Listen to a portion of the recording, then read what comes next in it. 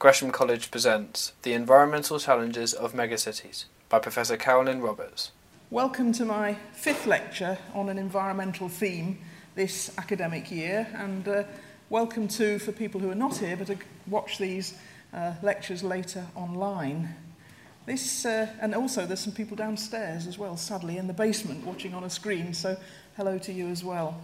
This evening I'm hoping to take you on a journey across the world from London to some of the other large, and indeed the largest cities in the world, to prompt you perhaps to think about how they are evolving today, to speculate on how they can or will function in the future, and to consider the environmental limits that might constrain them.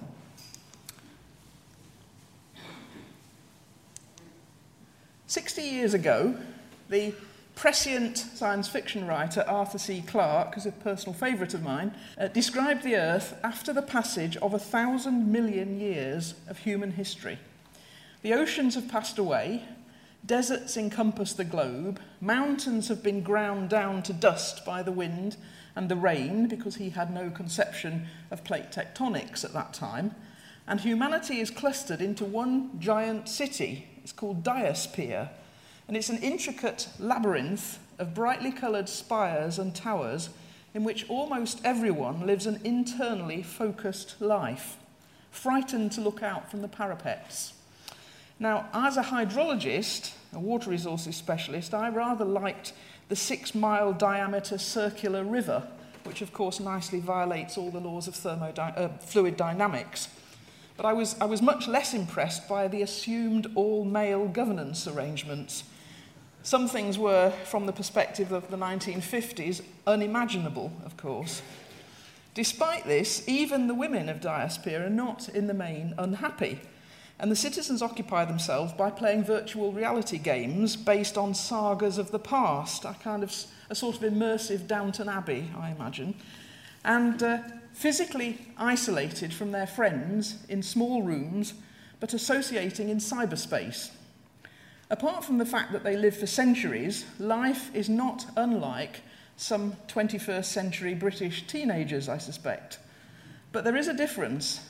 The infrastructure is entirely controlled by a giant computer, whose memory banks hold the patterns for creating any object that is required, rebuilding the structure, supplying food and water, entertaining people, and meeting those other basic needs that were so ably identified by Maslow in 1954. They meet the needs apparently through some form of 3D printing or holograms. Now, although the sanitation arrangements in the city are not described, robots do the dirty work, and the citizens, anyway, no longer need to know how the city works. The time, if you remember, is 1,000 million years after the advent of humanity. Physiological and safety needs, as defined by Maslow, and indeed some of those needs that Maslow thought were higher in the hierarchy, are being met in Diosphere. Everything is smart, secure, stable, static, and under constant surveillance. Diosphere is, of course, almost an anagram of despair, and despite the security and the coziness, it's a dystopian prospect. I won't spoil it for those of you who want to read the book, except to say that most of them get out all right in the end.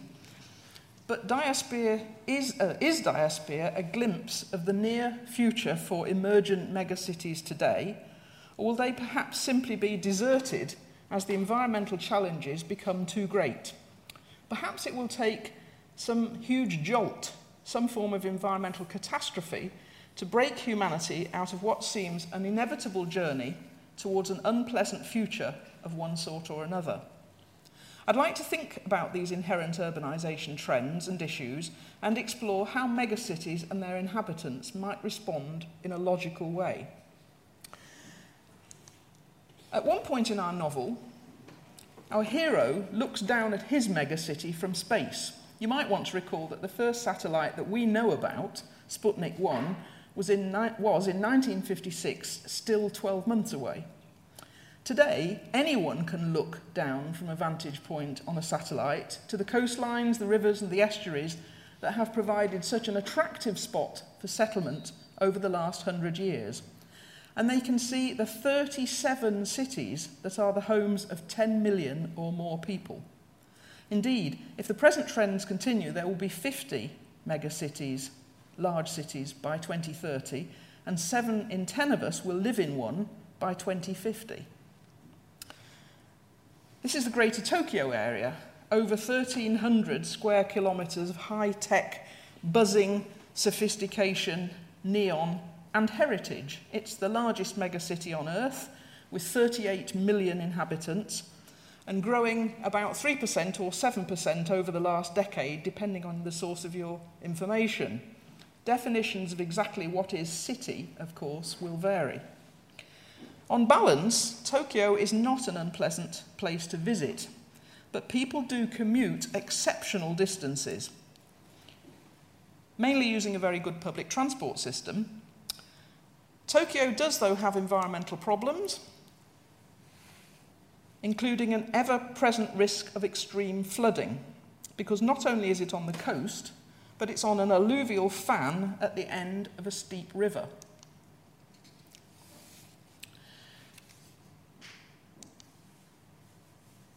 Here you can see some apartment blocks.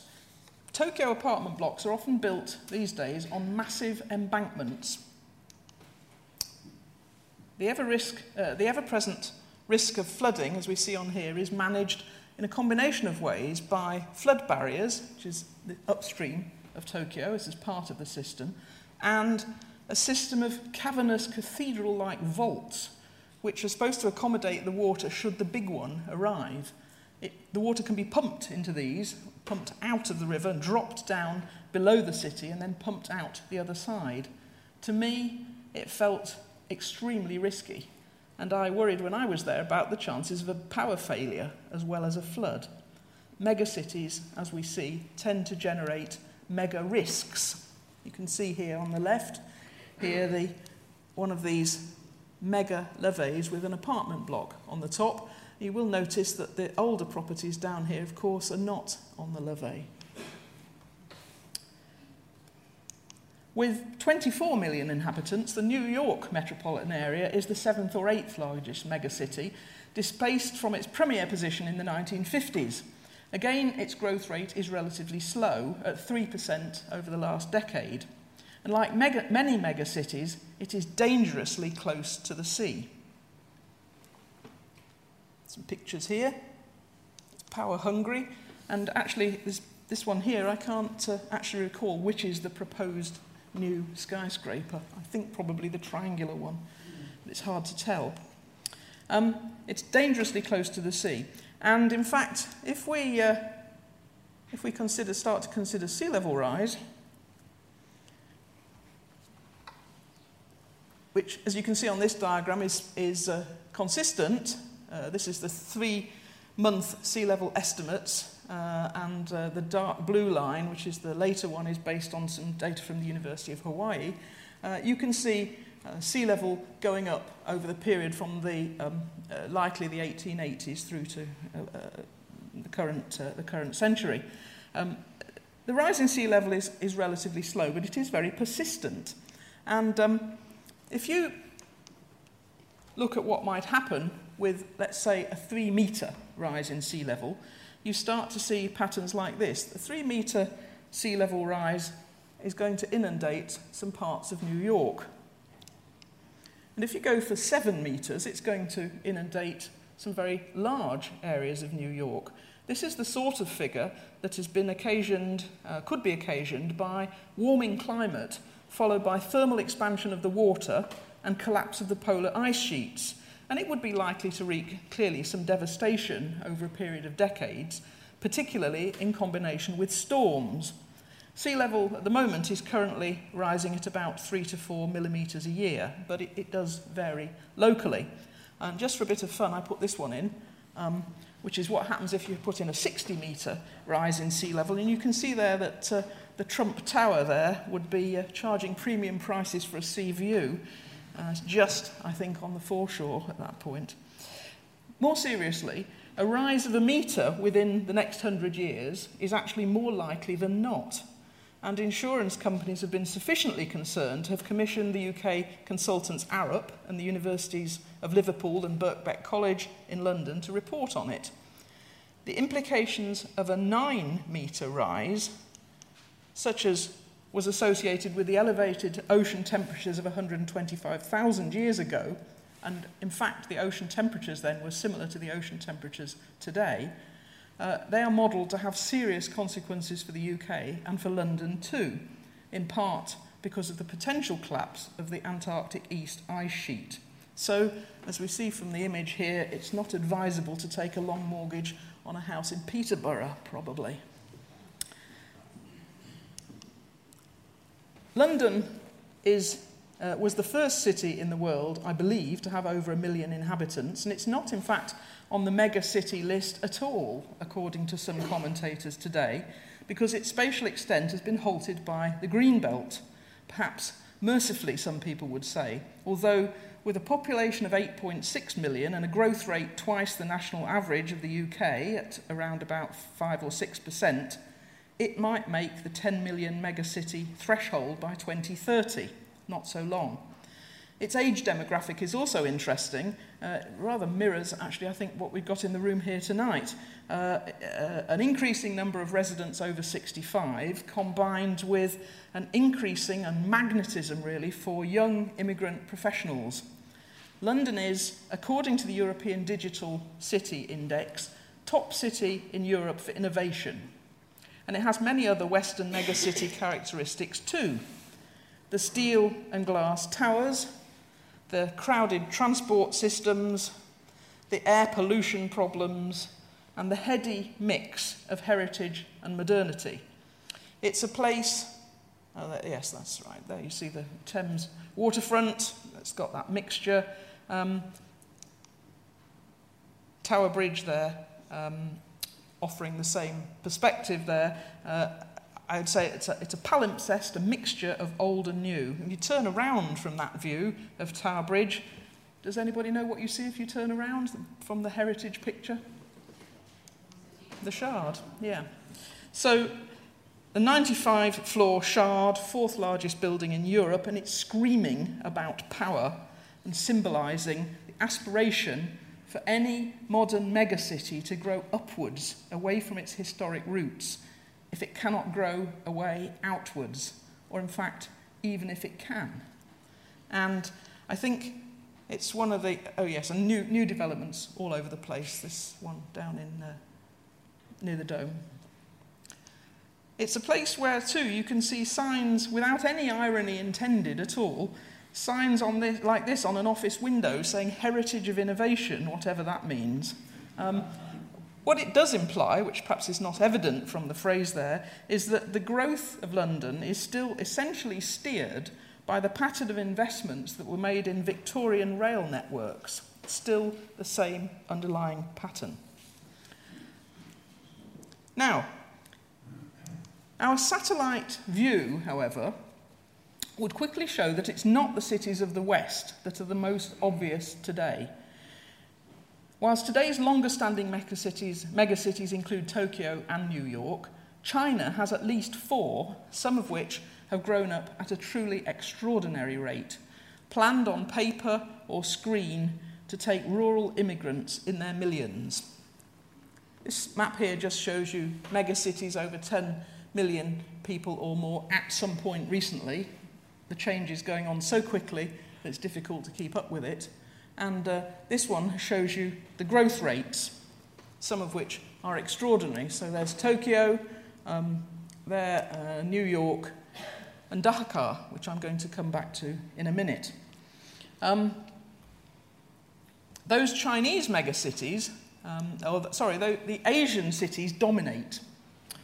The ones in blue there on the picture, absolutely dominant if we looked at the world from space. Shenzhen, in China, we looked at that, was only a fishing village a few decades ago, and now it has over 12 million people. It's a city without a history, according to the Asia Society. And more is planned. So let's get that one. More is planned. Sort of multiple shards, as it were. India, too, has lots of megacities. and Delhi, Mumbai and Calcutta, and they're elsewhere as well. Several aspirant cities in the Middle East have the most novel designs and the highest aspirations as well. But it's Dhaka in Bangladesh that is the fastest growing megacity with the highest population density.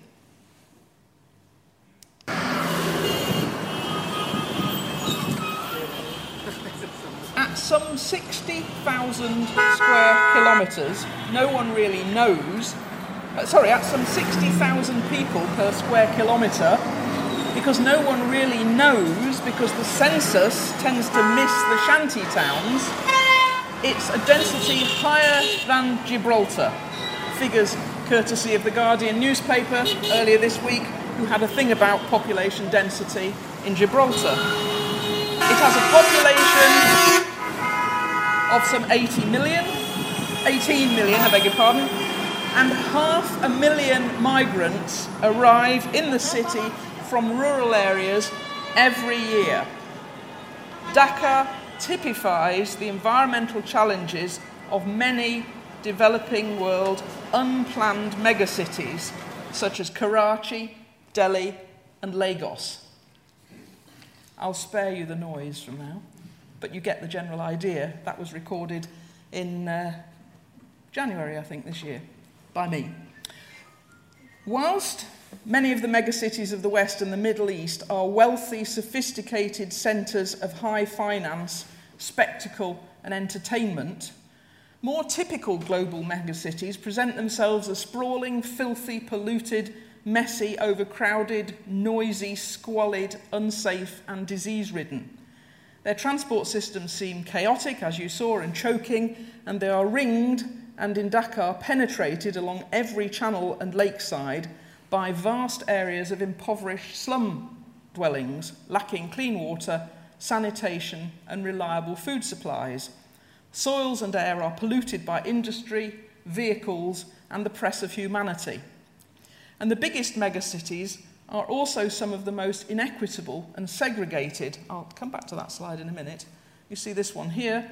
This isn't actually Dhaka, but megacities have lots of inequality manifest in their form. This one, for example, is in South Africa. There is something called the Gini coefficient, which suggests that widening inequality may be an inevitable aspect of megacity growth. It's also, as we see from this picture, it's also potentially subject to flooding in a serious way. That's the implications of 12 metres of sea level rise for Bangladesh, which would have the effect of removing most of the country, in fact, if it were not defended. But many megacities in developing areas are also exciting, energetic, and optimistic places. And there's no doubt that they provide ladders of opportunity for some landless farmers to become firstly the peddlers of those rickshaws and then to move on upwards to a better life. There will be winners and losers, of course, but literacy levels are rising rapidly in Dhaka, whereas only 50% of the total population can read. Young megacity people are much more likely to have had an education. And new city centre traffic schemes are at least moving some of the Dhaka congestion further out, even if not to any leafy suburbs. Dhaka has little equivalent to London's Metroland. So, despite becoming ever more crowded, developing world megacities continue to grow outwards and upwards in an organic and controlled and uncontrolled way. This is an interesting image of the Earth at night, but adjusted for the population in different parts of the world, the areas representing different populations. You can see megacities coming through here very clearly, Cairo, for example. Like London, developing world megacities generate a great deal of enterprise and innovation, and that's surely going to be needed if the future needs of their citizens are to be met. Now, it seems to me there must inevitably be some environmental or other limits to this growth. If present trends continue, then something will presumably have to give unless better urban systems can be designed and planned to be retrofitted into largely historic settings. Dhaka is equally a historic town in the same way as London is. We have to make assumptions about the trends in the same way as Arthur Clarke made assumptions about automation and artificial intelligence and the role of women. These assumptions may be unrealistic. If we consider Maslow's hierarchy of needs in the modern context of the megacity, then some higher level human needs could in theory be relatively straightforward to meet if the time and the money is available. Some needs are essentially non-material. They don't need much space. Love, for example, and friendships, for instance, can be tenable even in crowded and otherwise unpromising circumstances. Cultures can flourish too, and people do not inevitably become alienated and depersonalised in megacities. Communications have been revolutionised almost everywhere by the advent of the mobile phone. The technology is relatively cheap, and it reaps immediate rewards, allowing people to manage their lives more efficiently and become more productive in whatever sphere they choose. Television and other digital services are widespread in megacities. The citizens of developing world megacities can not only communicate with each other, but they can and do interact across the world, as the image here of 10 million Facebook friendship connections shows.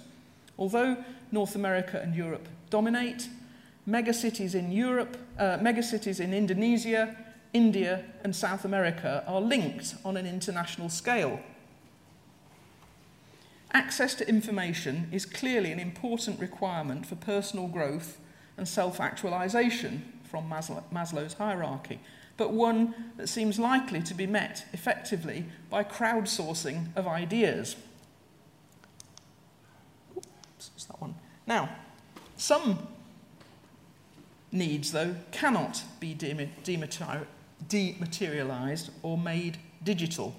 And we're going to need logic, and we're going to need to think again about some of them. Some means of transporting goods and people is going to be needed. Whilst human interactions can be done over by the phone or by video conference, many more require people and goods to move around. Why do they need people and goods to move around? Well, shops and restaurants, even ones with unfortunate names like this one, still need to function, and people still see a need to get to them. Transport systems are amongst the most obvious areas where megacities can literally grind to a halt, as more and more people and private cars try to squeeze through the arteries that were built and indeed planned with the needs of only a small fraction of the current population in mind. In the West, technology-brokered solutions are increasing. Almost 50 years ago, one of the first personal rapid transit systems was developed in West Virginia in the USA, shuttling people around between the formerly gridlocked city of Morgantown and its university campus in large numbers, very efficiently and electrically. The technology was developed by Boeing, and the software to run these individual driverless cars apparently emerged from the now obsolete Minuteman missile system, which is slightly worrying. Actually, my family found it huge fun when we lived there in the 1990s. It was a theme park ride twice a day for my children. The PRT, Personal Rapid Transit System, was revolutionary, and it is still functioning, thankfully with some software upgrades. But we are now seeing glimmers of developments that are alleged to have the potential to transform the shape of transport in megacities. Change is occurring faster than we might ever have thought possible. This is public transport in one of China's cities, and China already has a maglev train, rides above the rails on a magnetic, held up by repelling magnetism. Never mind the gig economy of deliveries on bicycles, pizza, coffee, and shopping are already being delivered by drones on the ground in the air, or both, alongside the perhaps more worthy cargoes of medical supplies. You can make your own judgment, I think, about whether this is a viable way of meeting basic megacity needs, or whether it is metaphorical as well as literal pie in the sky. But the technology already exists, and in some parts of the world it is operating. On-call autonomous cars, safer than those driven by humans, are very close to being with us too, notwithstanding the challenges of insurance and being hacked. Perhaps we will have multi-passenger commuter drones in a decade if Airbus is to be believed. That's a render of what they are planning, apparently for 2027, a decade away. Or, and I'm going to show you a little piece of video now, personal travel pods. In less than 20 years from now, more than 2/3 of the world's population will live in cities, and many in megacities with more than 10 million residents. One of the drawbacks will be gigantic congestion. Many cities are already facing that, where time has become an increasingly rare commodity. So Airbus and Italdesign have linked up in a groundbreaking venture to imagine solutions, and the concept they've come up with is called Pop-Up. Pop-Up is a new mobility concept. It's multimodal. It combines ground with the air. It allows passengers a seamless and faster way getting from A to B using the city sky. It's a partnership between the airspace and the automotive sector. Two powerful sectors that comes together to develop new technology, new concepts for the future of smart cities. What they've come up with is a modular concept that can both fly autonomously using electricity and travel on street level or even on other modes of transport such as hyperloops. Using an app, passengers will be able to order the two-seater capsules from the airport or train station, for example, to their final destination using this kind of transportation system. While for the time being the project is a concept, something which looks very similar to this could be a reality within 7 to 10 years from now, because Airbus, with its extraordinary We Make It Fly know-how, and Italdesign, one of the most innovative players in the auto industry, are highly ambitious. Who knows what other partnerships could emerge? Why are they all so young, I was thinking. Anyway, leaving aside transport, and you might reflect on whether that would work in Dakar. I don't know where you would land, actually. Leaving aside transport and some of the associated noise and safety issues, I want to reflect on the other more explicitly environmental challenges of megacities. I've grouped my consideration into the 4 traditional clusters: earth and growing things, fire, that is energy, water, and air. It's impossible for me to address all of the challenges, but here are a few. Urban residents have to be fed, and megacities currently draw in food from vast areas around them.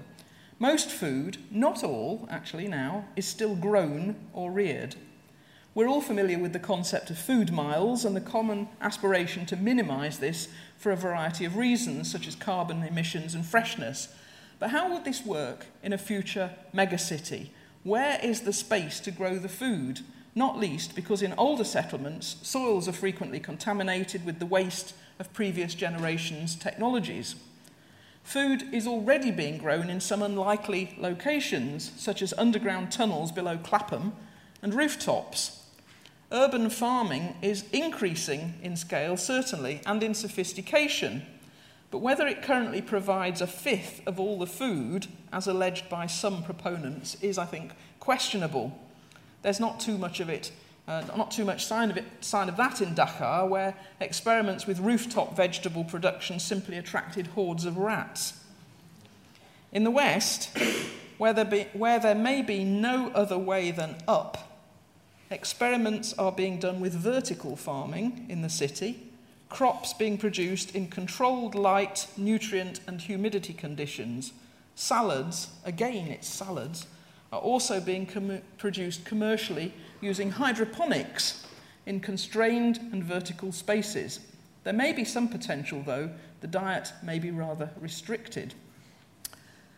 Another aspect of Earth is the waste material that megacities jettison as landfill. whilst recycling is growing in acceptability, and indeed in some developing world megacities almost everything is picked over and resold by the poorest people in society, there remains a problem of space, either for sorting or storing, for composting organic waste, or for energy recovery by incineration. And even if recycling is growing, which it is, waste volumes are also still growing. Citizens buy and throw away more as they become wealthier in the megacity. Developing world megacities are drowning in rubbish, filling their rivers and coastlines with a ghastly mass of mixed plastic, paper and filth. In the developed world, we, conversely, fill our sewers with fatbergs, but I'm going to spare you the image. With energy needs, the key issue is again whether enough light and heat or cooling in some megacities, plus some extra power for appliances, can be generated locally to make buildings self-sufficient. Engineers and architects say that in theory this might be true with high levels of energy conservation, but that means new buildings only. If there are efficient solar panels on roofs and walls and improved battery storage. Wind, tidal, wave and hydropower are generally out of range and scope in the megacity, but anaerobic digestion of organic waste and its conversion to gas or electricity might not be. Nuclear energy might not be needed after all. But there's still a lot to do with renewable energy technology to achieve that level of production, and energy infrastructure remains necessary to bring power into megacities. Outside in the streets, and we tend to assume that there will still be streets in the future, electric cars are being presumed by almost everyone and are developing very rapidly, as we know. Water is even more of a challenge. I like this picture of New York. Whilst flooding is an ever-present challenge in many areas, and I'm not going to talk very much about flooding today, in China, 30 of the 32 largest cities in a country of megacities have permanent water shortages because of the high levels of basic demand and the pollution of local resources. Per capita demand for water increases with wealth, and wealth generally increases in megacities, as we've seen. The opportunities for capturing large amounts of rain or groundwater locally in megacities are very limited, although not absent, as planning for sustainable drainage schemes, what we call SUDs, demonstrates in the UK. However, watersheds beyond the city boundaries have to be better managed to yield and store more water, provided that that can be achieved without compromising their ability to hold back floodwaters in storms or to sustain agriculture and ecology. We do know something about this from research, and we know about the role played by vegetation, rewilding of rivers, and reductions in competing demand from agriculture. That's what we mean by blue-green infrastructure, which is something I'll be talking about in the next academic year. But there is no doubt that per capita demand for water in growing megacities will need to be massively reduced, and ageing infrastructure in Western cities, or the lack of it, in Asian megacity slums replaced. Now, of course, the overall reduction in demand may be achieved by fixing leaks, or in fact with some revolutionary sanitary appliances in the West, such as this one. This is a company called Propelair, who have a revolutionary toilet which saves huge amounts of water and is already operating in our megacity here in London. Perhaps if we banned power showers, we'd make some progress as well, because peak demand is a problem. So it's not just the total demand for water, it's the peak demand that's a problem. Now this diagram is taken from an ancient piece of research. It's a diagram that in my view has never been surpassed, and it shows you what happens in a typical working week in a suburban area of the UK. So you can see the days of the week along the bottom and the level of demand for water. Demand surges in the morning and then it falls away. So here it surges in the morning, it falls away in the afternoon, there's a peak for supper time, and then there's some other peaks later in the day. reflecting the TV schedules probably, particularly on a Saturday night. And then here at the bottom, everyone's asleep, but there are leaks. And you can see if you look closely, this is a really interesting piece of sociological research, because Monday morning, everybody has an early start. By Tuesday, Wednesday, they're falling off. Thursday, it's not so much, a bit more spread out. Friday is pretty hopeless, and Saturday, and then it picks up a bit on Sunday. You can see, too, things like Friday night being bath night. This is done some years ago. Probably is not the case today. But you can also see people putting on the television, people watching the television on Saturday night and putting the kettle on at half-time in the big match, and flushing the toilet, and so on. There's another one here, focusing in on one evening. This is in Edmonton, in Canada.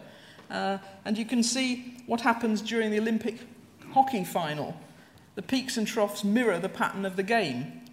Now, it matters because unless there are restrictions on the supply of water, then pipes and local reservoirs have to be large enough to accommodate 2 or 3 times the average flow. And that's expensive and takes a lot of space. So, water brings me to air, and something I lectured on recently. Air quality appears to be an insuperable problem in all megacities, even those Chinese cities that are so tightly planned. NOx gases and sulfur dioxide and particulates and a heady cocktail of other gases from vehicles and industries that were the subject of my lecture exist in the air. Human health is inevitably compromised. Now, bearing in mind, there's a picture that I took myself, the background one, in China from the top of a skyscraper in Chengdu.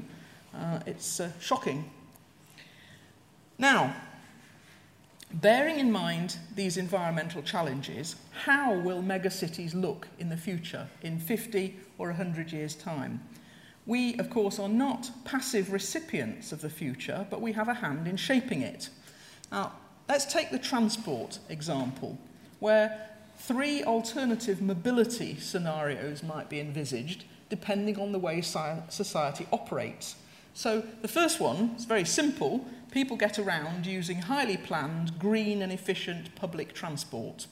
Just think about the megacity pictures that I've showed you. So that's the first possibility. The second one is that petrol and diesel-fueled cars dominate, and rich people pay extra to beat the jams, or they have a driver and they work in the back of the car while the car is being driven, or rather the car is creeping along. And then finally, the third possibility is that transport is personalised and people move about in a range of small electric vehicles, not public transport, but electric vehicles that they rent, or souped-up bicycles or scooters or pods. Okay, now those are 3 distinctly different transport scenarios. We might, of course, add another possibility that people's ability to travel is restricted or constrained, and that they choose not to do so. They choose not to travel, however unlikely that seems. All these alternatives have been represented somewhere in my narrative this evening.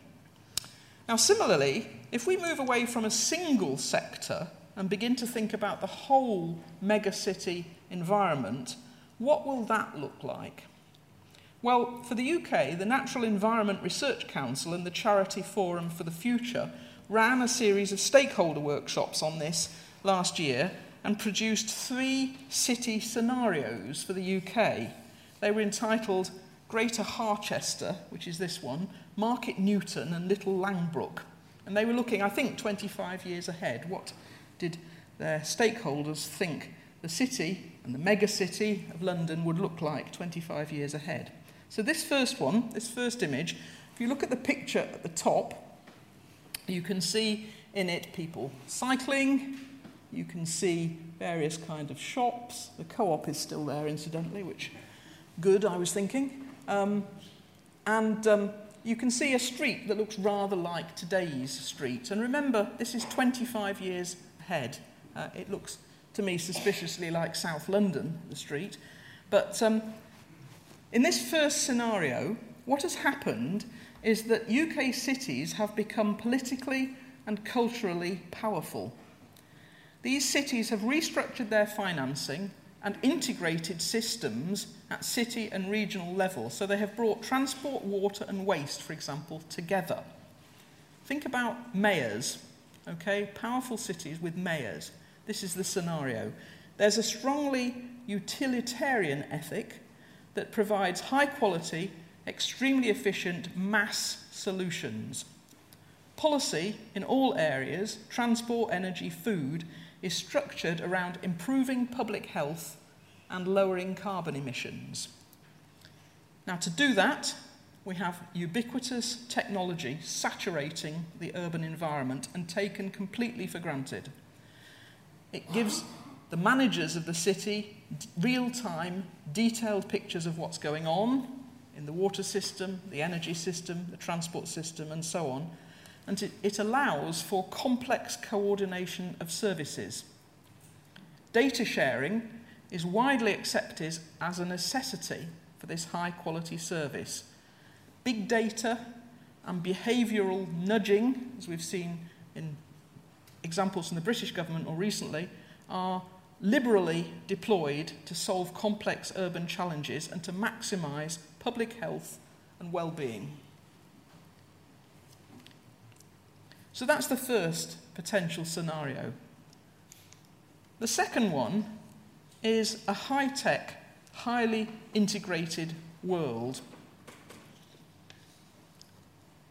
But it's a world of inequality.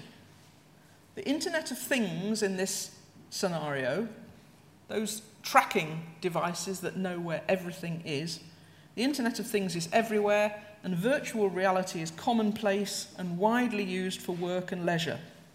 People wear devices that gather data about their health, their eating habits, and their leisure, and then they sell this information to private companies. There are high levels of automation and correspondingly high rates of unemployment and inequality. A large section of society survives on a very small basic income, topped up by sporadic work in the virtual economy. Cities, in this scenario, are private, sector-led, and what the NERC and Forum for the Future called pay-to-play. There's a huge choice in terms of products and services on offer. You can have anything you want. Somebody will sell it to you, and public services are minimal. So that's the second scenario. The third scenario, this is Little Langbrook. Again, we've got the street. This one says we've got a low-growth global economy and continual low public spending. But many UK communities have found a way to flourish through a philosophy of living better with fewer, more durable goods. Life is still facilitated by technology, but very much grounded in physical spaces, that heritage that we touched on earlier. People value the ability to connect with each other in person without technology. They want to meet each other. And UK cities are dense, but centred on small, self-contained communities, perhaps something like Tokyo. Urban services are integrated on a small scale and by repurposing existing infrastructure. So we don't rebuild, we just remake it slightly. Things are often locally run, and they include everything from health to energy to food, perhaps even to water. Citizens lead on innovation, and it's enabled by manufacturing technologies that are distributed around and digital platforms. Again, it's an egalitarian scenario. But inequalities remain. In this case, some communities are wealthy and resilient, whilst others lack access to resources and struggle with economic and climate shocks.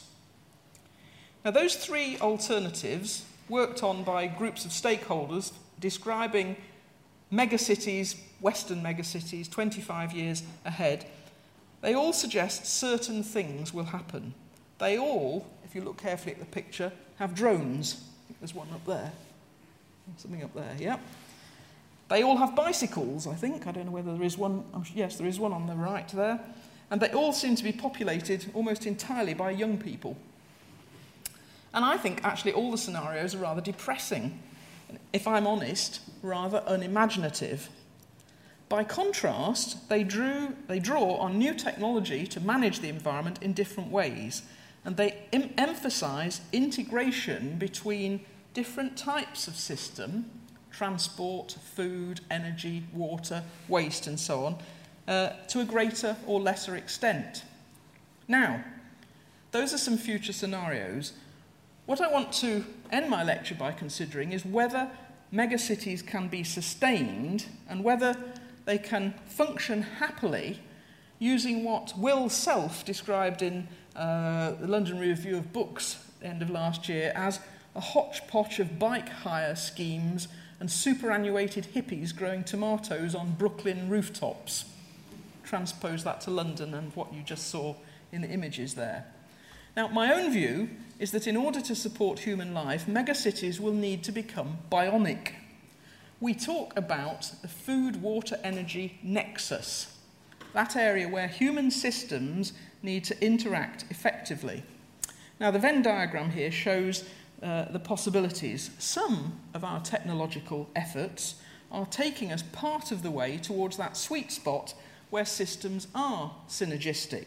So, for example, stormwater runoff here is being managed to the benefit of food production and also for the benefit of managing water in cities. Okay? There's an interaction there. We can also get food production managed in a more synergistic way. Now look at this one. You can see the Shard there in the background. This is an example where a set of systems are being managed together. In this case, this is a farm called Grow Up Farms, run by young people, and it integrates the production of food with locally generated water, fish production, and the management of the waste from the fish as a nutrient for the farm. And it recovers some energy along the way as well. So we're seeing in this example something that's moving us closer to the centre of that diagram, something that's moving us slightly closer to the middle of that sweet spot, the centre of that food, energy, water nexus. There's another example here, which perhaps appeal to some of the older ones amongst you. This is nutrient and heat recovery from wastewater in a whisky distillery in Scotland. It generates power as well as producing a highly marketable drink. So we've got examples where technologies are addressing more than one need at the same time in the city. Water companies, for example, are generating energy from sewage. They're not just treating wastewater, they are generating energy from it. And there are many other examples of these two systems being joined up productively and to good effect. There are, I should say, though, relatively few yet with 3 or more technologies and sectors being joined together. The EU describes this as a nature-based solution, but the writer Melissa Sterry rather elegantly describes this bionic nature in these words. She said, it's a symbiotic relationship, or symbiotic relationships spanning from the molecular to the metropolis in scale. So the buzzwords for bionic megacities are smart and sustainable. That's the EU definition there. And there are some companies, there's one here called Albion Water, some of you may have come across, who are actually trying to manage water, waste and energy as a whole with landscape and so on. And they have areas of which they manage in the UK today. They did have a go at doing something in London, actually. It wasn't particularly successful, but they seem to have got the message right now. Now, what is interesting, I think, with this is that architects, by contrast, sometimes seem to be operating in different realms altogether, with conceptions of the future that do not relate to that kind of concept of sustainability. Here's New York, for example, extended for an increased population using its own waste material as a raw material. Is that sustainable? I don't think so. Vertical forests feature very strongly in architectural visions of the future megacity, allegedly to address air pollution, as here in this drawing of a skyscraper in Nanjing. And I can't help wondering what happens in a very high wind, because the root depth seems to me to be rather shallow. But that's Nanjing, or this one, which I particularly like, in New York, where the robots, which you can see here, powered by, in some cases, by tiny little solar panels, I think they are. Well, there's one up here, which is powering this huge train, seem to be about to run over the pedestrians in their green canyon, and the train track runs dangerously close to the children, I think. Or perhaps this kind of thing, if we're really tight for space, other habitable environments under or on the sea that would reduce the pressure on megacities. It's not been built.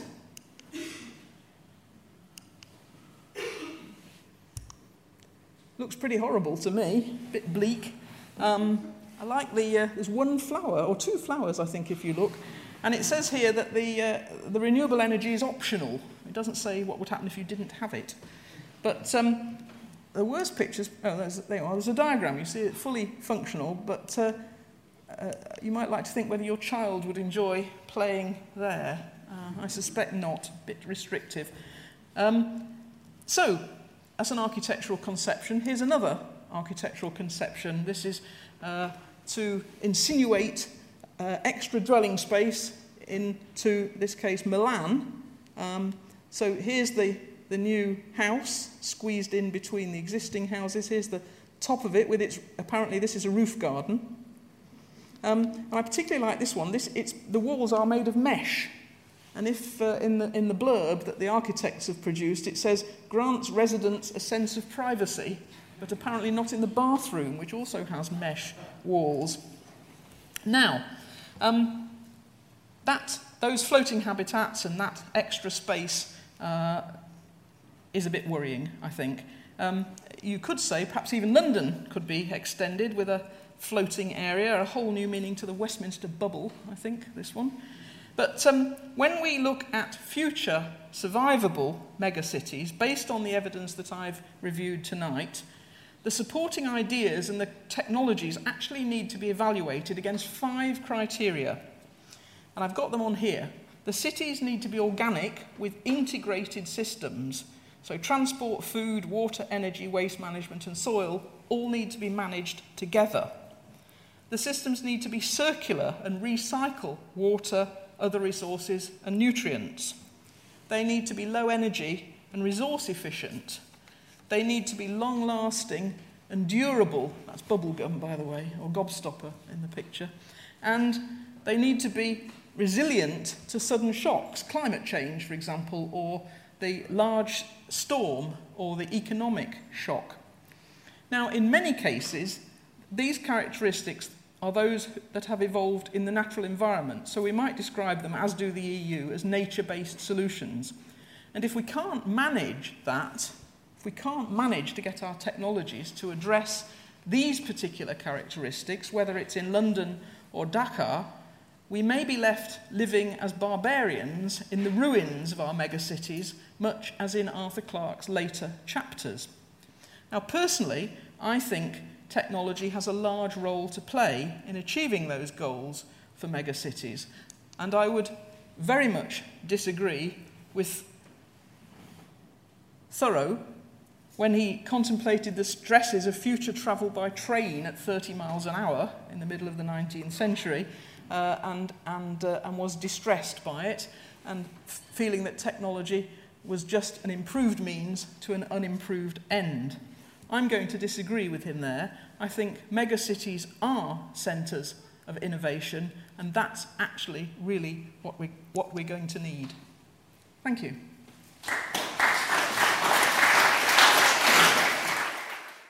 For more information, please go to www.gresham.ac.uk.